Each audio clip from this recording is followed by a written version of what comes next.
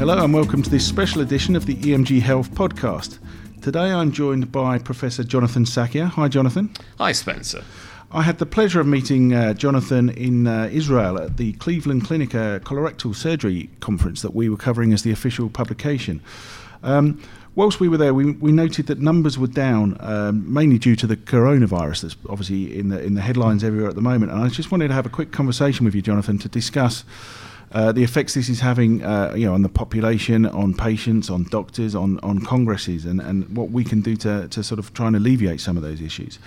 So as I said, we were in Israel, and there was people from Italy not attending, there were people from China not attending. Yeah. Can you tell us a bit more about what the effects of coronavirus is having at the moment? Yeah, well, obviously this is there's a lot of column inches being devoted to this. There's also a lot of hysteria and inappropriate communication, but we'll set that aside. Focusing specifically on the Congress component, it's deeply concerning, obviously. So from Italy specifically, there were a number of faculty members who didn't make it. There were also a number of attendees who didn't make it from a number of countries. So let's look at what the implications are. Number one, first and foremost, if we put patients at the center of everything we do, the patients of those doctors would not have been exposed to the fantastic content that was presented in Jerusalem. That means that patients of those doctors will not be getting the best possible care. And all the hard work that Professor Wexner and the team at the Cleveland Clinic and the Israeli Colorectal Society and the Israeli Surgical Society and the organizing committee, putting on a congress is a massive amount of work. All that work from the perspective of those doctors and the patients they look after and the colleagues they speak to is lost, and that's a tragedy. Yeah.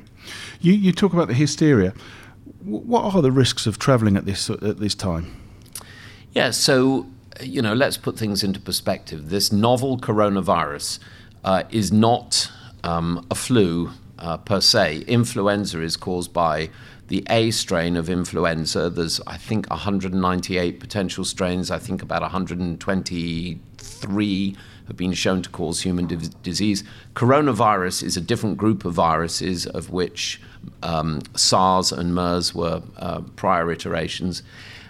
We don't quite know how infective this particular virus is. Seems to be pretty infective. It is thankfully not as fatal as SARS, but it still has killed people, and obviously any death is a tragedy.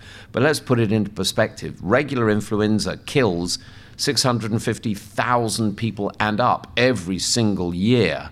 That can be prevented, of course, by having vaccinations, clean hands, avoiding social contact, staying at home when you're not well. Same thing for coronavirus. Obviously, There's no vaccine. Traveling at the moment, countries are endeavoring to contain the virus because there's no herd immunity, because no one has been immunized. Yeah. So that's the reason. But actually, the individual risk is awfully small. It seems to be higher for those who are elderly, infirm, have pre-existing conditions, compromised immune system. Actually, getting on an aeroplane, I'm passionate about aviation, as I think I told you in Jerusalem. Airplanes have very good filtration systems. Obviously, you need people to be responsible, not get on an airplane when they're sick, avoid people who are otherwise unwell. There's some social change going on. People aren't shaking hands anymore. They're doing the elbow bump or the knee bump or whatever. So I think sensible things can be done, but people are going to be frightened. Healthcare workers have an increased risk of being exposed. So travel is an issue, and people are going to tend to restrict their travel. Also, hospitals are telling doctors, can you please not be far away? We might need your assistance at the hospital. Yeah, definitely. And I think that's what was told to the Italian doctors at the conference. What can you've been to hundreds, if not thousands, I guess, of congresses? And good Lord, I hope it's not that many. I've certainly been to my fair few. But how can congresses plan and adapt to these times and measures that are taking place? Yeah, Look, the challenges of live congresses have been ongoing for a number of years. As incomes have diminished, as workloads have increased, as the numbers of physicians in certain countries has decreased, the ability to take time off to travel has decreased. Congresses have become more expensive. And, there's several elements at play here, Spencer. You've got the companies that need to put their products and services in front of the medical profession. And I'm a huge fan of corporate relationships with physicians, a huge fan. I think it's been vilified totally inappropriately. I, as a practicing surgeon, needed to see new equipment, and I need to talk to the company and understand how it works and how it might be improved and so on and so forth. So a congress is a great place for that to happen. It's a great place to educate people, and it's a great place for collegial interaction. So congresses are important, but congresses need to think about, number one, how do you get the best possible audience coming? Yeah. And just taking advertisements in journals ain't the way to cut it anymore. You need to be more creative. And then when you're at the Congress, whilst this great information is going on, how do you disseminate it to those people who couldn't make it? And then after the Congress, you've got all this great content. How do you disseminate it so that the people who weren't able to come will have a benefit of all the information? The companies will have the opportunity to take their innovations. I mean, for instance, in Jerusalem, we saw all this great stuff about fluorescence in medicine. There are many surgeons around the world who don't know about that.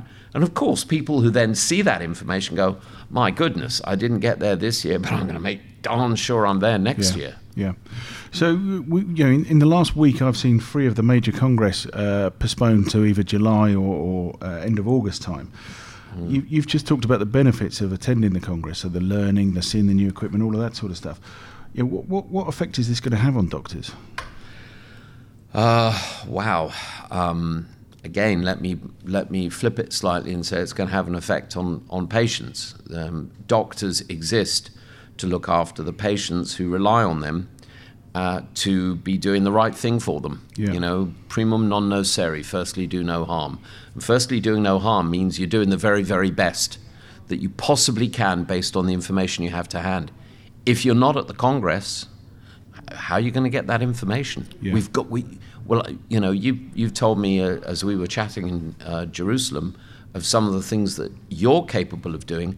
And I think, quite frankly, nowadays, with the speed at which medical innovation is occurring, we have to find new ways to get the information out to doctors so that they can help their patients. And there were several hundred surgeons, pathologists, so on and so forth, at the Congress. There were tens of thousands who were not. Yeah. Wouldn't it be great if we could get that information to them? And I believe that's the sort of thing that you do. Yeah, I mean, and that's exactly why we've become the official publisher for the event for the Cleveland Clinic. We're helping get people to attend beforehand, so we can send out e-blasts, we can send out interviews. We sponsored the event, so we put some awards on for the best abstracts, best posters. So we can do a lot of stuff to help encourage people to attend the events. Whilst we're there, we did a number of interviews. We obviously write a lot of articles on that and content on that, and do a Congress review. We carried out a number of podcasts whilst we're there. Afterwards, we can send that information out. So at EMG Health, we've got nearly 500,000 doctors in our database, so we can get that information out to the relevant audience. So is that what you're talking about there? Is that the sort of thing that would help you either as a doctor or potentially as an exhibitor? Well, I mean, absolutely. And as someone who's been involved in organising conferences, number one, there's the financial component. Putting on a conference is expensive. So anything you can do to increase the reach, it makes it more attractive for people to attend year on year. It also means, from the manufacturer's perspective, and again, I'm a fan of it. We as physicians need the pharmaceutical industry. You can't give drugs out and you can't do surgery without equipment. And we need to have a collaborative, transparent, honest relationship with these companies. They have their mission. Their mission is obviously to return a profit to their shareholders. But their mission is to make stuff that makes people better that we deploy. So the more people that see that information, the better it is for the companies, and the more they're going to want to support the conference. Because if the conference isn't delivering a return, guess what? Companies aren't going to come, and the conference will, struggle financially. Yeah. Brilliant. Well, thank you very much for your time. It's great speaking to you again, and I look forward to having hopefully some more podcasts with you in the future. Thank you, everyone, for listening. If we can help you in any way with your Congress events, whether it's from a exhibitor perspective or an attendee, or whether you're the conference holder that needs some help getting your messages out there at this time, please feel free to get hold of us, and we look forward to speaking with you soon. Thank you.